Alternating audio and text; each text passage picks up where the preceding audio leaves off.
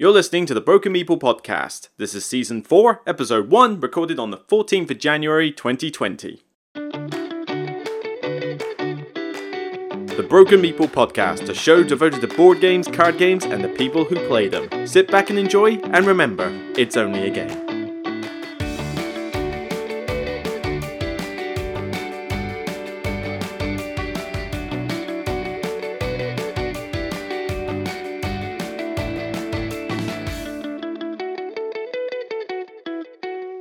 Hi everybody and welcome, yes, welcome one and all, finally another podcast episode. How many times do I keep apologising that I can't get these out often enough?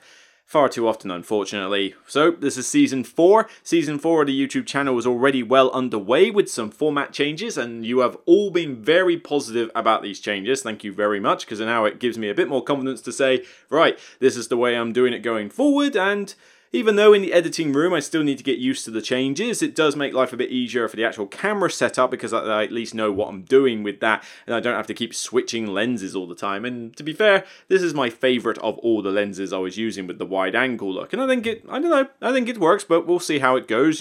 Feel free to give me feedback on those YouTube videos. But yes, the podcast, oh boy.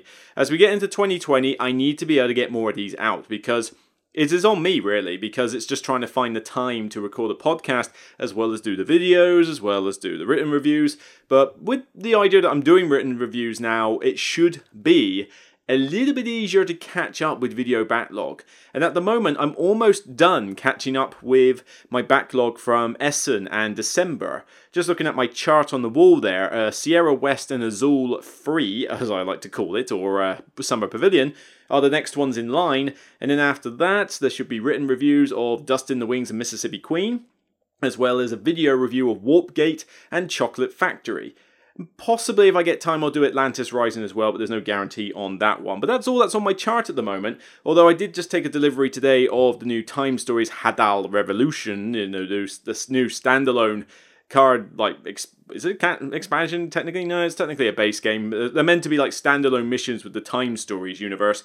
No idea what to expect. It ended on a bit of a sour note for me, I must admit, the first campaign, but we'll see whether these are any better. But like I say, the fact that I'm doing written and YouTube means I should be able to get through that reasonably quickly. And in case of top 10 lists, yes, don't worry, I haven't forgotten about them. The next top 10 list I will record soon, probably after HandyCon, which is this weekend.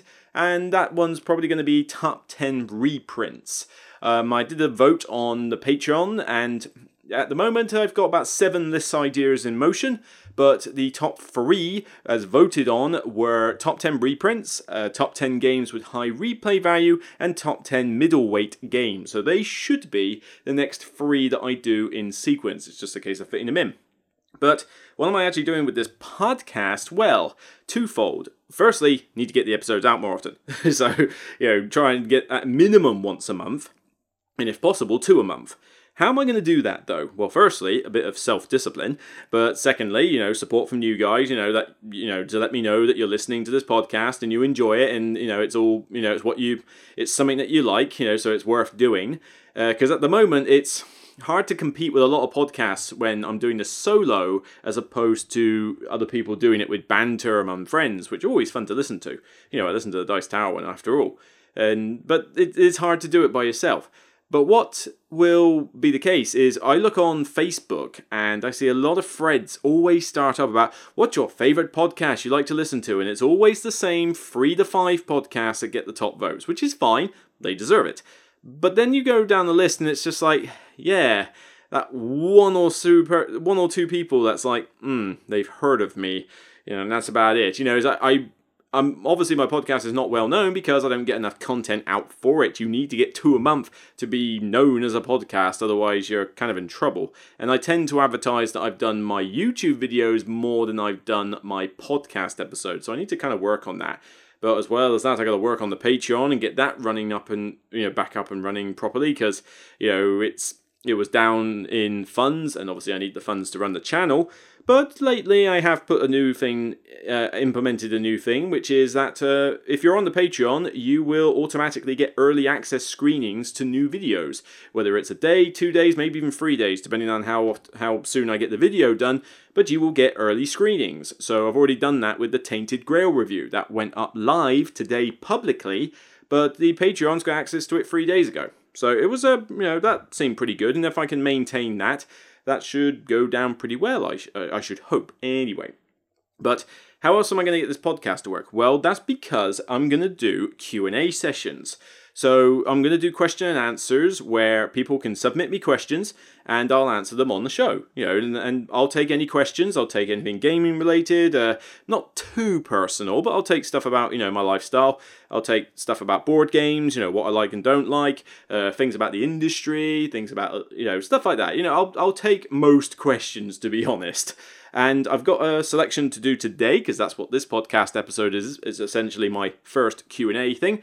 The idea is that anybody can submit me questions, but if you are a $2 a month subscriber on my Patreon, you not only get to submit me questions, but you also get priority in answering them. So, they will be the first ones that I always answer. Now, I've only had so many questions handed in by a few people so far, so, we got to start off on the slow foot, but hopefully more questions will start coming in. If you want to submit them to me, then you can either tweet me on The Broken Meeple, that'd be good, or message me on Facebook on The Broken Meeple, or easier, just send me an email at brokenmeeple@gmail.com and put in the subject heading Q&A. And that way I'll be able to recognize it and make certain it doesn't go to spam and sort of keep it to the side so I can hang on to it for a podcast episode.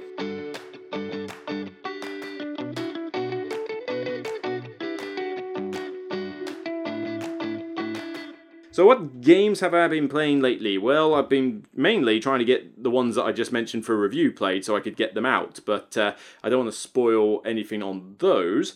But what I have played, and that isn't, I do need to do a review of this one as well, but here's first impressions. Crystal Palace.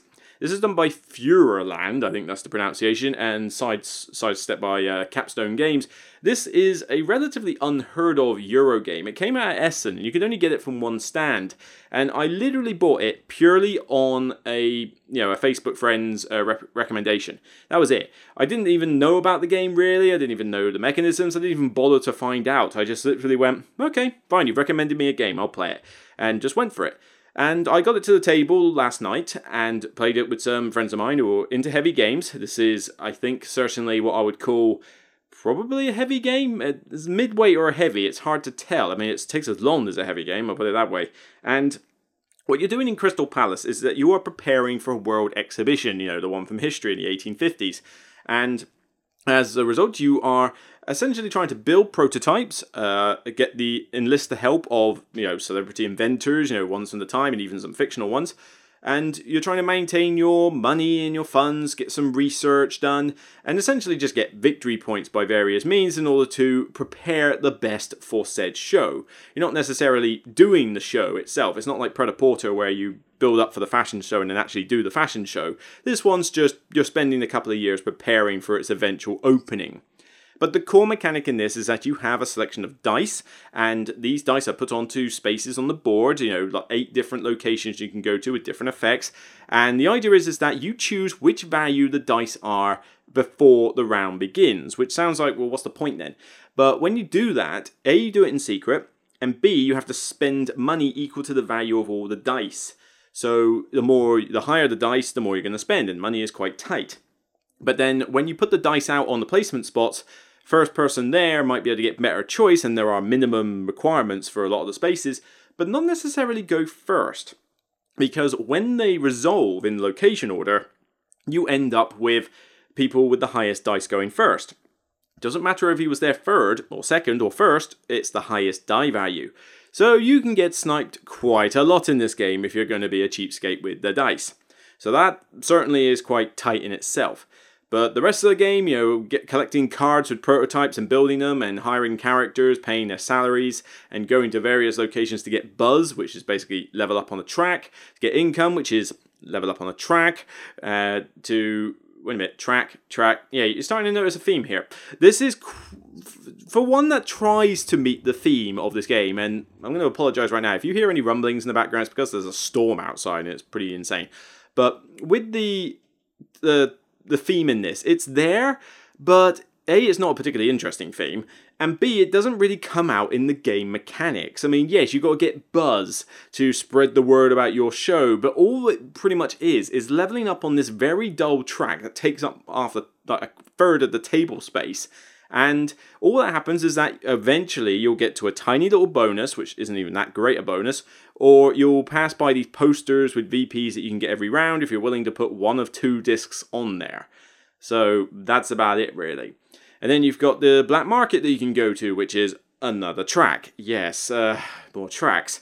Black market just allows you to get some better stuff as income, but, you run the risk of the police coming in and raiding the market.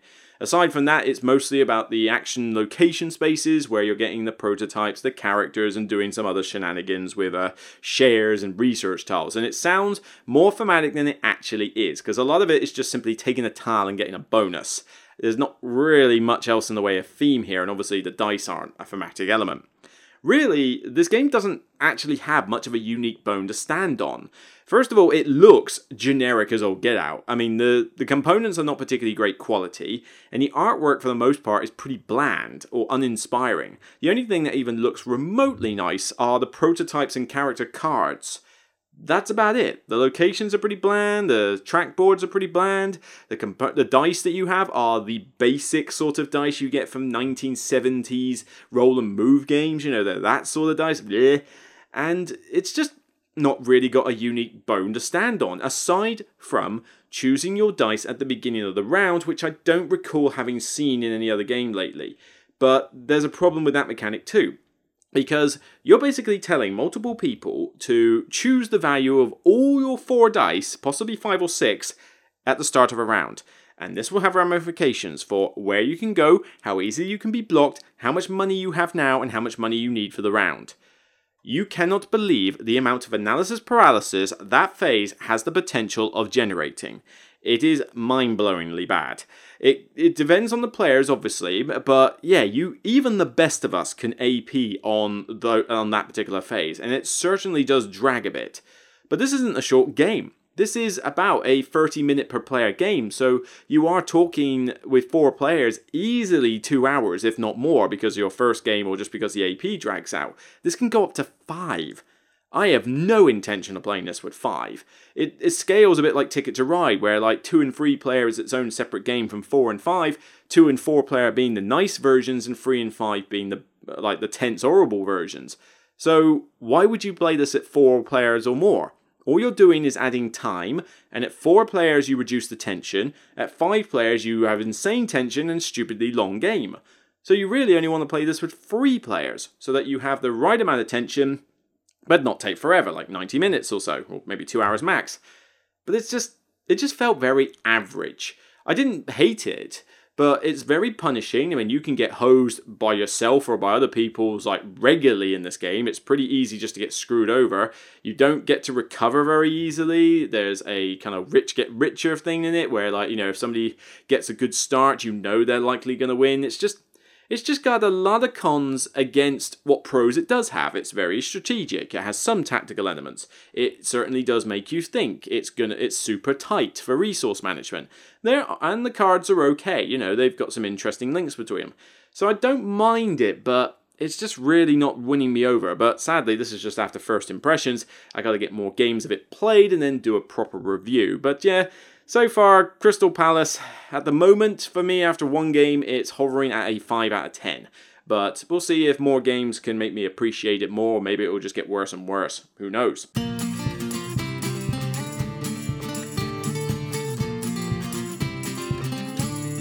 Another game I have played is Papillion by Colossal Games. This arrived on Kickstarter, and it is the sort of big butterfly game that you've heard of. You're essentially in Carcassonne tile style building a garden full of flower beds and little fountains and that. And while doing this, you are basically trying to build complete colours of flower beds, like red, yellow and blue and that, in order to put these butterflies on these gigantic cardboard structures of flowers. You put these tiny little butterflies on little, like, clothes pegs in a sense, and you're trying to get points from those flowers by area control. There are some other points you can get for collecting little gnomes and how you build your garden, but for the most part it's about area majority on those flowers. This is about as overproduced as you can get for a game that is decidedly simple. In fact, it's kind of weird how half the game is overproduced and the other half isn't. The tiles are relatively standard. I mean, they're nothing insane. It's kind of like what you get from lanterns. It looks pretty, but it's nothing to write home about. The bit that's overproduced is the fact you got these little butterflies on clothes pegs and these ridiculously big flowers that you construct out of multiple pieces in advance, and they stand in the board, stand in the table and just look imposing, like they're right there. That anything else you're doing with the tiles is insignificant compared to these things. But it's a pleasant light game. You are drafting tiles from this board, and you can draft a certain number of tiles depending on which row or column you pick, but there's good size and bad size to taking them. You've got to bid for turn order with these little worms, and the worms are kind of like a virtual currency in this game, so you can't keep going first all the time, but then you might really want that tile in that column and you hope someone doesn't take it. It's got that cool sort of tile-esque drafting element of Carcassonne and various other tile laying games. And the area majority is quite in your face, it's like, I'm on this flower. Wait, get off my flower. There's a lot of banter talk between it. If anything, the game doesn't suffer from anything like, duration or gameplay and that. That's all well and good. It's just the fact that it's quite a high price point to ask for this game because you're paying for the overproduced components. And the flowers are far from easy to use. Trying to get the butterflies on the flowers can be quite fiddly. And obviously, if you're looking at the flower from one particular direction, you might miss that there's a butterfly of someone else's colour on the other petal just because it's blocked out of your line of sight. On top of that, you get a relatively big box. You have to spend ages, punching the cardboard out and assembling these flowers. And some of the flowers, one or two of them, don't even fit together very well. It was quite frustrating putting these together. And then you have to fit them in a box which doesn't adequately fit all the assembled flowers in as well as everything else, particularly if you've got the stretch goals with it. So it will fit, but you got to do some mad Tetris skills to get it in there, otherwise you got to ditch the insert. And it's just, I feel like this game got the gameplay right, but then the publisher just kind of took a break on trying to be efficient with its inside design, and maybe they just got too hung up on those giant flowers that they didn't think about the logistics of actually transporting and using the things. It's a nice game though, and the stretch goals add some variety and different rules, but all in all, the game is fun. It's nothing groundbreaking though. It's nothing terribly unique even. It's just pleasant and looks great on the board if you're willing to put up with the logistical nightmare of assembling it and getting it to the table. But it's a decent little game. I'd give it about a 7 out of 10. Maybe wait for it to come down in price just because you are paying a lot for it, I think, for a game that's this light. But yeah, it's a decent one that you should at least give it a try.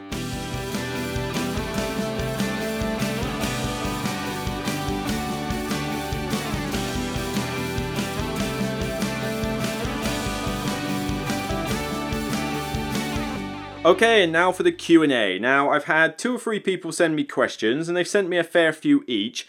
I'm basically going to sort of cherry pick one and go through a bunch of questions that they've asked, and I'll see how I get on time-wise, because I don't want this episode to take forever, and obviously I want people to send me questions on a relatively... I want to have questions available for the next podcast episode. So if I don't get to your question, then apologies, I will get to it on the next one, but it depends on these questions. So maybe I'll be able to quick fire through these and just go through the entire lot. We shall see. So I'm going to kickstart with... How much time does it take to make a top 10 video? Way too long. Obviously, I've got to plan the thing first, so I have to come up with a list of games. Usually what happens is that when I'm at work, on my lunch break, I will go on Board Game Geek, and with the assistance of the ranking engine, and my little black notebook that you see me use in every video, I will think of a list, and I will jot down, brainstorm as many games as I can think of, using the Board Game database as a crutch, but for the most part thinking of my collection and just my personal experience. That gets me the short list. That takes... probably a good 10 to 15 minutes. And if I was to do it in one go, I sort of spread it out over multiple times, multiple days even, depending on what I'm doing. But then I have to rank the thing. So I have to cut out some of the shortlist and get to about, say, 13 games, and then I have to rank those 13 games so that I have 10 for the list and 3 honorable mentions. And as soon as I have that done, well, that takes another, it can take me a good half an hour to do that because, it takes a lot to think, oh, what do I think of that game? Do I think that's better? Oh, I don't know. Does that fit the criteria of the list? And with the ranking engine, it helps, but, you're probably talking about an hour to come up with a top 10 list in terms of planning and writing and ranking. That's the sort of thing. But that's generally spread out over multiple days. It's not like I just sit down and say, right, I'm going to do a top 10 list. Now, it's like, oh, I've got 5 minutes spare. I'm going to add to this list. 10 minutes spare. I'm going to have a look at this list. So that bit kind of doesn't factor in as much. But in terms of making the actual video, well, the videos themselves are about 45 minutes by the time I get them done, maybe between 30 and 45 minutes. If you assume that I have to obviously set the cameras up and get the lighting done, as well as make allowances for, bloopers or messing up or things not going right, you're talking about an hour to record the video. And that's to get the entire footage done with lighting ready for editing. Editing is quite a lengthy process with the top 10 one though. It usually takes a good, I would say, hour and a half to edit a top 10 video. It has only gone longer if I've put in loads of different graphics, video clips and the like. It really just depends on how much I'm doing. And it takes longer if I'm experimenting with a new format. I've kind of got the top 10 format down to a T now, so I'm able to do it relatively quickly, but still, typically you're looking at between 60 to 90 minutes to edit a top 10 video, and likely to be more in line with 90 minutes, because usually it's about an hour to do a review video edit. Maybe a bit less, again, it depends on how much graphics and stuff are put in there, but yeah, you can imagine that a top 10 video is probably a good 3-hour job in terms of the total time it would take me to come up with a list, rank the games, get the cameras done, record the actual video, and then edit the thing. You imagine that that's just for a top 10 video, and imagine how I find the time to do the other review ones. Yeah, there's a good thing about being single and a bachelor. It's kind of like, well, I've got all the time in the world, it seems. It would be nice to have someone to help, but that's unlikely. So yeah, it does take a while to do a top 10 video, but I do love doing them, so I have no problems with that. Can you walk us through the decision-making process that led to your first video? Well, I can't remember exactly when I did my first video, but 2013 August was when I did my first review, and that was Flashpoint Fire Rescue on my Blogger page, and that was my written one. But the video one, I think that came about a year later, a few months later. And in terms of why I felt like doing it, well, I got into the Dice Tower at that time and I was watching their videos and I was enjoying the content. I saw other people's videos and I thought, I'm quite an opinionated person. I do like to, give my opinion on films and music and stuff like that. So I thought, I could talk about a game. I enjoy the game. I enjoy what games I'm doing, and it'd be just cool to just give my opinion just as a random bloke on the internet. So in terms of actually doing a video, well, I saved up for a little bit. I grabbed the very basics of camera equipment, and this was before I even knew about lighting, so I was pretty much just using a microphone on the camera and the camera itself, and I don't even know if I had lighting. I might have had one or two things of lighting, but mainly I might have just literally used what my flat was, because I was staying in a flat in Portsmouth at the time, and lighting was kind of hit and miss. Acoustics were bad because I think I was trying to use a Blue Yeti mic and it just picked up everything. I mean, God. Outside, inside, internal appliances, internal piping. It picked up every bit of noise you could find no matter how much I fiddled with the settings. It was kind of ridiculous. So if you were to actually go back and look at my Season 1 videos, oh yeah, you can see they were bad times, and I hope that I'm not losing subscribers purely because people see that rather than my current videos, but I don't want to delete them all. So Season 2, it got a little better, and then as Season 3 and now Season 4, you can see that the quality has improved dramatically as I moved house to a house, which is still not as big as I would like, but I live in Britain, we don't live in giant mansions like you lot in the US, so we have to deal with small rooms, sardine tins, and what space we have. But the house allowed me to get some better equipment, better acoustics, actual lighting. I took some Udemy courses on the Premiere Pro and Adobe software, and I just basically went from there and tried to make it as good as possible. But yeah, the first video was just basically a spur of the moment thing. I just felt like doing it. I thought, let's just get a basic camera, basic mic, and just try it and see what happens. There was never any intention of being famous, and there still isn't any intention of that now. I would just like to be known, just a little bit of respect. But it was just a case of, look, I'm just going to talk about games. There you go. See what happens. No money, no fame, just do it. And it just got enjoyable, and I thought, you know what, I want to keep doing this, even though it was costing me money to obviously buy the games. But then I was stocking up on a Calyx at the time, a 5x5 Calyx, and well, meant I had a lot of games to talk about. What do you sacrifice in order to make your channel work? Well, apart from sanity and time, that's about the main things. Sanity, I have had the occasional moments where I felt like it was burnout, where I've sort of gone, okay, seriously, I'm not getting any respect for this, or at least not enough. This is a lot of work. It feels more like work than it does the hobby. Why am I still doing this? And then I kind of, take a break and, listen to people's feedback and just get back on 2 feet and just go, you know what, go with it. You're going to do it. It's just going to take time. You cannot be known on YouTube and in 5 minutes. You have got to spend years building up your name. Some people get lucky, and believe me, I know a few of those at the moment, where they've we've started a podcast and instantly 1 million subscribers. It's like, lucky you. But sometimes it just helps if you're a celebrity or you're known in the industry, because then you get instant, appreciation for that. But in terms of sacrifice, well, spare time. I obviously take time out of my life to do this, and it's not my job. I have a full-time job as a chartered tax advisor, so yeah, I already have a full 37.5-hour working week, possibly more, and then I'm doing this. So I'm taking time out of my spare time to do this, but I do make time to actually have fun, actually, play games, because I do play a lot of games, but do see mates, now and again, just go out for meals, go out on hikes around the hills and that. I haven't really been on many holidays, but then traveling solo is expensive because of solo supplement, But, it does take a bit of time. I try to spread it throughout the week, do a video here and edit there. Sometimes I binge it on a Saturday where I'll do a ton of them in one go so that I've got them done. And then I suppose sleep is something I sacrifice because I don't go to bed early enough, and I must admit I need to try and work on that. But yeah, it's just a case that I do take spare time to do this, and it would be nice to, be able to somehow spread the load, but it's just not something I'm in a position to do.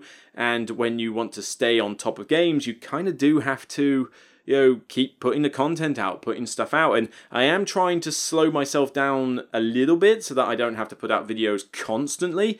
But the problem is, if I don't, I just don't feel that I'm getting enough ad revenue for funding the channel, nor am I keeping up with people who are already famous in the industry. So it's a weird balance to achieve. But, as we go into January, February, March, game releases are usually quite dead. So I should be able to, once I catch up with this backlog, and now that I'm doing written reviews, which don't take me as long, I can do a written review. If I was to literally start typing and not stop Wesley Snipes at a Demolition Man, he's like, I'm possessed. Wonder if I can play the accordion too. Then I will pretty much get a written review done in about half an hour, 45 minutes tops. And, that's including sticking it on Blogger and putting some pictures up. So if I'm doing that, usually I end up sort of going at it for 5 minutes and then 10 minutes, just write a bit here, write a bit there. But the written reviews are quicker. They just don't get a lot of views and therefore don't get me a lot of ad revenue either. So there is a downside to doing them, but it means that I can spend the time doing videos on the ones that I really want to do a video on, and written reviews can be like the other stuff that I can't get done. But yeah, time, sanity, and money. Because I get some review copies, but I don't get all of them as review copies. Some of these I just buy. I want to try the game, I buy it, and then if I like it, I'll keep it in my collection. If I don't, I'll see if somebody in my game club usually wants to buy it off me on a cheap rate. Occasionally I'll put some in a bring and buy sale just to put towards the channel, so it's basically sell it cheap and put it into channel funds. But if I don't think people necessarily want it, or if I feel that local libraries will benefit, I'll donate it to the Dice Cafe or the Board in the City and that. I'll literally just say, you know what, it's not worth selling. I would like to play this game again, I just can't keep it. I notice you have space for it in your library. I think it will be a good game cafe game, a gateway game. How about you guys have it? Would you consider moving to the US if it meant being able to be a gamer full time? Whew, that's a tough one. I've got a life here, I have a career, I have friends and family, but I must admit, you guys live in big houses. You do have a lot of food, so I'm a bit of a foodie, although I would have to find a gym because I will not want to get... Well, I'm already fat as it is, I don't want to get any more fatter. But it's tempting. I mean, I've always sometimes thought about it, but I just think it would be too much of a gear change. I mean, at the moment, I've got a successful career as a chartered tax advisor. It pays the bills and then some. And because I don't have kids, I don't have a girlfriend, I don't even have a pet because of my lifestyle... I mean, I'd love to have a cat. I love cats, and I like dogs too. But I'd love to have a pet someday. And to be fair, I don't want kids. So that's kind of my bargaining chip with any girl I meet in the future, if only. It would be a case of, look, we can't have kids. But do you want 3 cats? We'll have 3 cats. And we'll have 2 dogs, and a fish, and a tortoise. We'll have a shark even in a tank. We'll have a llama at the back. It will do all sorts if it means I don't have to have kids. It's just not my thing. But to shift away from that... I don't think... I know this sounds a bit pretentious, or I don't mean it to be, but I don't think the gaming industry could afford me. Because at the moment I get a pretty good salary. I'm not going to say numbers, but I get a pretty good salary as a chartered tax advisor. It supports me as I live alone. I don't have dual income, and I don't get tons of support from the parents and that because I don't ask for it. But if I was to move to be a full-time gamer... the channel would not make enough money at all. I mean, I'm not famous enough to make money from a channel, and even the most famous people have to do Kickstarters. I mean, Dice Tower is an exception to the rule. It is not how successful gaming channels normally fund themselves. Paul Grogan, he makes a reasonable amount on his Patreon, and people know him, and he's a decent good bloke. But, he's pretty famous, and even then he has to be a bit careful with his money income. So, what chance have I got? But let's say like a publisher wanted to hire me as, like you can be an accountant in Fantasy Flight, or you can be a demoer in Fantasy Flight and that. I still think it would mean cutting my salary practically in half, or possibly, just about half to do it. I don't think I can afford that drop in salary. I don't think I'd be able to support myself. But, like I say, being able to be a gamer full-time or work in the industry full-time, believe me, it'd be pretty sweet. I mean, we've got Asmodee UK up the road from me. They're about 30-40 minutes away. It'd be a bit of a commute, but, to work in Asmodee and do lots of games and stuff like that, maybe help out with a Twitch stream and that, I mean, that'd be pretty fun. I'd be kind of up for it, although to be like that, it means I'd have to give up the channel because you can't really work for a gaming industry and also do a separate channel. You kind of have to put all your heart and devotion into whatever place you're working for. So... it's crossed my mind. Believe me, it's crossed my mind, particularly as Britain is starting to self-destruct from the inside politically. But yeah, it would be a huge shift. I think baby steps first. Try and find some way that I can get to a US gaming convention, although considering how much it costs to fly over and how much it costs to stay in your hotels, I mean, I did look at trying to get into Dice Tower East. Yeah, the cost was a little bit prohibitive. Something like £700 just to fly over, and then something like about $150 a night to stay in the hotel of Dice Tower. It's like, I can't afford that. I just can't. But baby steps. I'm certainly not opposed to the idea, but I just think it would be a bit of a gear shift, and I'm not certain it would be practical. Would you consider doing a series of podcasts that focus on the big questions or themes of gaming? What is the history of gaming? What is the politics of gaming? What is the psychology of gaming? What is the sociology of gaming? If I were a podcaster reviewer, this might take the form of having a podcast that argues the following. I see a gaming trend that is moving the industry toward producing the majority of games which are shorter card games, etc. The reasons being that as more games are produced, time to play games becomes more important, which leads to people wanting shorter games that allows them... Oh, right, this is like a huge example. My thoughts? Possibly, but I just don't know if I'm the sort of person that qualifies for that.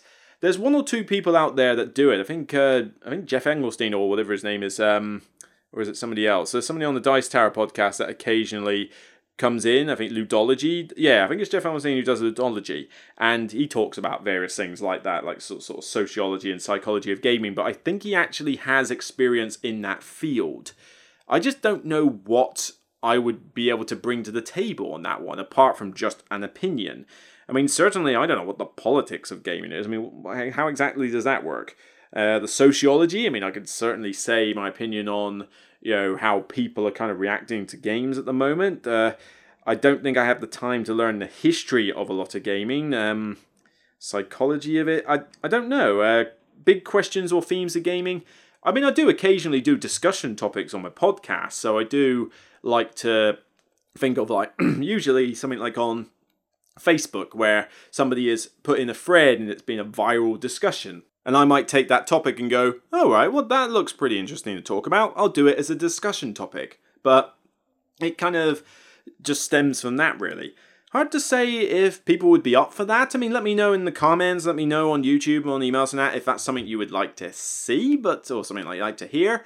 I just don't necessarily know what I would bring to the table that someone else couldn't, and also what sort of topic would actually be relevant. I mean, I know about games, but whether I would notice things like trends and that, there are some people that can do it a lot better than I can, but I don't know. I mean, it could work, maybe. I can certainly give my opinions on definitions, like what counts as lightweight, heavyweight, what's a gateway game, what's short, medium and long, that kind of thing. I mean, maybe. It's hard to say on that one.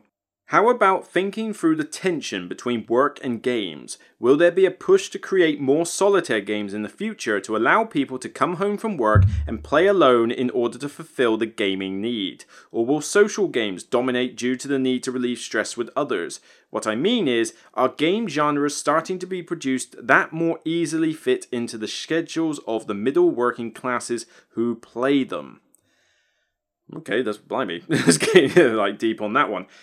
Well, I suppose that could work. I mean, certainly I would agree there's a push to do more solo modes. I mean, that is an easy trend to spot. In the past, solo gaming was probably seen as a bit of a stigma because obviously the main reason to play games is to socialize with other people. But, there is certainly a push for it. Loads of games are coming out with solo modes. I mean, David Turksey makes a living out of it, coming up with these solo modes, and David Digby creates a few as well. But there's certainly a push to get a solo mode in the game, and I'm all up for a solo mode in the game. I live alone, I sometimes want to play games, I want to learn the rules to something, or I just want to play a game that I enjoy. The fact that I can play it solo, sometimes it only plays solo, but sometimes I want to, I could play 3 of my LCGs I've got, Lord of the Rings, Arkham Horror, and Marvel Champions. All of them can be played up to 4 players. I typically like playing it at 1. Occasionally I play it at 4 when I go to a gaming convention and there's a big event on. But otherwise, I can't remember the last time I even played any of those games 2-player, and I usually just play it solo. I might even play it 2-handed, but I'll still do it solo. It works into my kind of lifestyle. I mean, like you say, allow people to come home from work and play alone in order to fulfill the need. Well, that's kind of my thing, because I go to various gaming clubs and I invite friends round, I go around their house in order to play games as groups, and I do prefer to do it in groups. I run a board game club on a Wednesday night, at Dice Portsmouth, and that one allows me to play games in a group. I go to a club on Monday nights, that allows me to play games in a group, usually heavier stuff. But sometimes I just need to get the game played, and if it's got a solo mode, then great, I want to play it. It certainly makes life a lot easier. And I'm certainly not short of games that I can play solo, put it that way. But will social games dominate due to the need to relieve stress with others? I can't see that happening because, at the end of the day, games relieve stress usually by nature of board games. It's a case of that you play it, you enjoy it, you unwind with people that you know, and you have a good time. Social games where it's like party games or social deduction games certainly allow more interaction and maybe a lot of laughter, and that does help. But I think we're getting a bit saturated with those at the moment. We get so many that are just rehashes of what we've already seen before, and yet everybody goes ape over them. What's the newest craze? Blood on the Clock Tower, I think it is, or something, which is fine, it's okay, but it's basically just the resistant... No, it's basically just One Night Werewolf with some extra bits and a giant book on top and a huge price tag. It is nothing overly new, it's just another social deduction game, and we're getting a little bit saturated with them alongside roll and writes. But they do make for good social times, and the fact that you can play them with a ton of players is obviously a good thing, but I have a feeling we're going to start seeing a downward trend in social deduction games, because I think they've just kind of been done to death.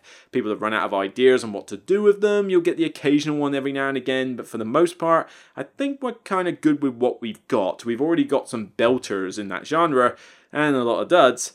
I just don't see how people are going to come up with anything new that isn't just simply, I've copied this game and maybe added one tweak.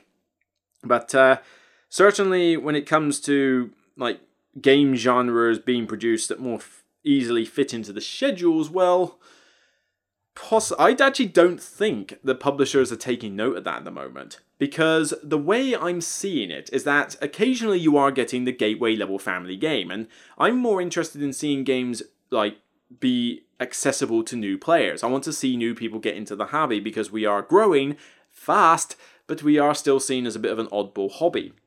But if the idea is to produce games that fit easily into our schedule, then publishers didn't get the memo. Because all I am seeing these days, particularly when it comes to buzzed games, hyped games, and ones that tend to do well in the top 10 of Board Game Geek, is everybody just seems to want the longest, most complex and like ridiculously overproduced game possible to be the game that they want. They want 3 to 4 hour monstrosities. They want huge rule books, big setup, insane levels of mechanics that shouldn't even be in there. They're just thrown in there like deck building in Great Western Trail or something. And all the ones that get talked about, have you noticed, are generally the big, heavy 2 to 3 hour plus games, usually 3 hours plus. If this is supposed to be the trend to get people the more accessible into games based on their schedule, it ain't happening. Because anybody with kids ain't going to be able to find a good time to get 3 to 4 hour games played, particularly at home. They're going to need stuff to play with the family. And even me, for example, I've got videos to do. I've got my life to live. I've got work to do. I can't always go to a game night and expect to just play this one game for the whole night. I might want to play a selection of games. I like variety. My favourite foods are all the ones that allow me to have a variety of meals, like curries and sushi and tapas and I think that's all I can think of, but you get the point. You know, stuff that I can have lots of little meals I love. But yeah, certainly games that are talked about and releasing, they just seem to be the long, crazy ones. That's what I'm noticing. I'm certainly not seeing anything to the contrary. I don't see a lot of particularly good family weight games come out these days. There's usually too much in the game to make it gateway level.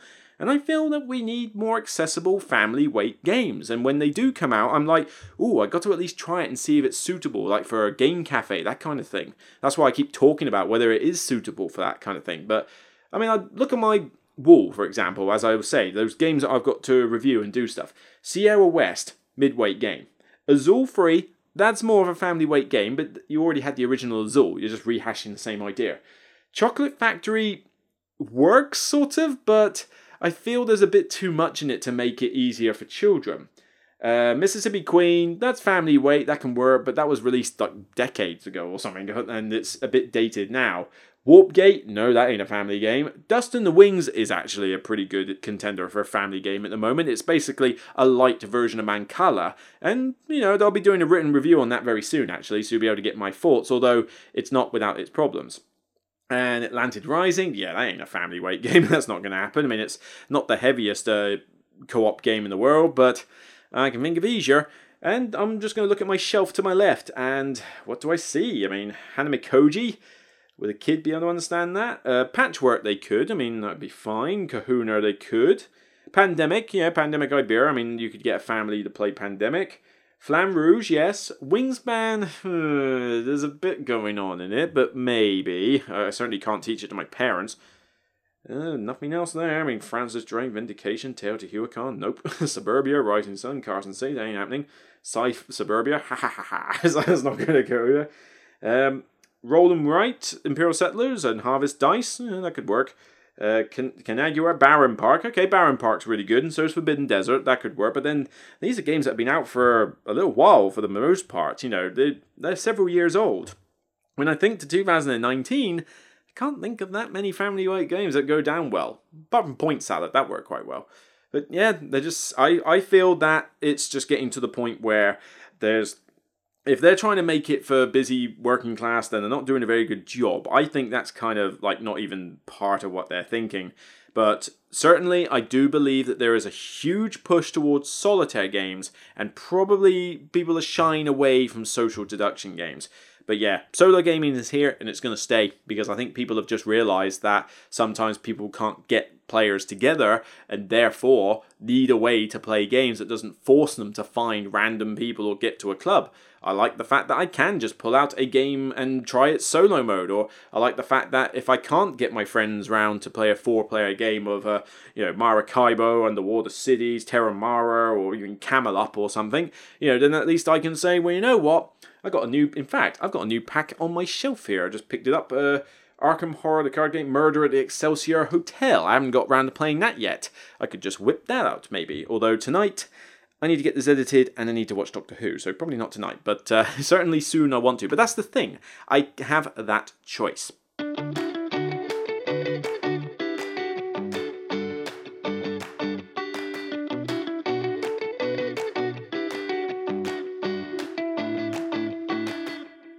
And I think I'm going to leave it there, actually, because that was 6 questions. One of them I couldn't quite understand, so I had to leave it out. But that took me a while to get through those questions, I think, and I don't want to use them all up. So if I didn't get to the question that you have sent me, then apologies. I will get to it soon. Patreons get priority. And thank you, Craig Vivian, for those questions. They all came from him. I wasn't going to say names originally because I thought I was going to do multiple people, and maybe in the future I will, rather than just read one person's. But, thank you for those questions. They were interesting to answer. I have some more, though, from other people that I will get to in other videos, so this will give me an incentive to get these podcasts out more often, because then it means I can add extra episodes as these Q&As, and if you like what you hear, let me know in the comments. Give me some feedback on Twitter, Facebook, Instagram, email, whatever. Just find a way to talk to me, even at a convention, and just say, what do you think of the Q&A segments? Do you think it's a good thing? Do you think it's something you want to hear more often? Or is it a tired, interested thing? Who knows? But I want to give some incentive to Patreons, obviously, to sign up for it. So, the idea that they can submit priority questions is, hopefully a good thing for them. And hopefully it's something good for you to listen to as well. Anyway, I fear I'm rambling on. I better get on with editing this podcast and getting it out, and then I want to watch Doctor Who. So that's it for me. I'll see you. No, not see you. I will talk to you on the next Broken Meeple podcast, Season 4, Episode 2, where I'll probably, whether I'll do Q&As as a separate podcast episode, or maybe do a couple of questions every podcast episode, remains to be seen. I'm going to be experimenting a bit with this format, but it kind of depends on how many questions I get. If I end up with a flood of questions, then I might have to do entire episodes devoted to them. But if I'm struggling to get questions in, then maybe I'll spread them out a bit more and do more episodes. We shall see. So I'm going to leave you guys now to get on with your daily lives. Hopefully you're not sacrificing too much to enjoy those at the moment. And I better get on with editing this podcast. So take care, enjoy, and remember, as always, it's only a game. See you next time. Thank you all for listening to my content, and I hope it was enjoyable for you. If you want to catch me at other sources, then there's plenty to choose from.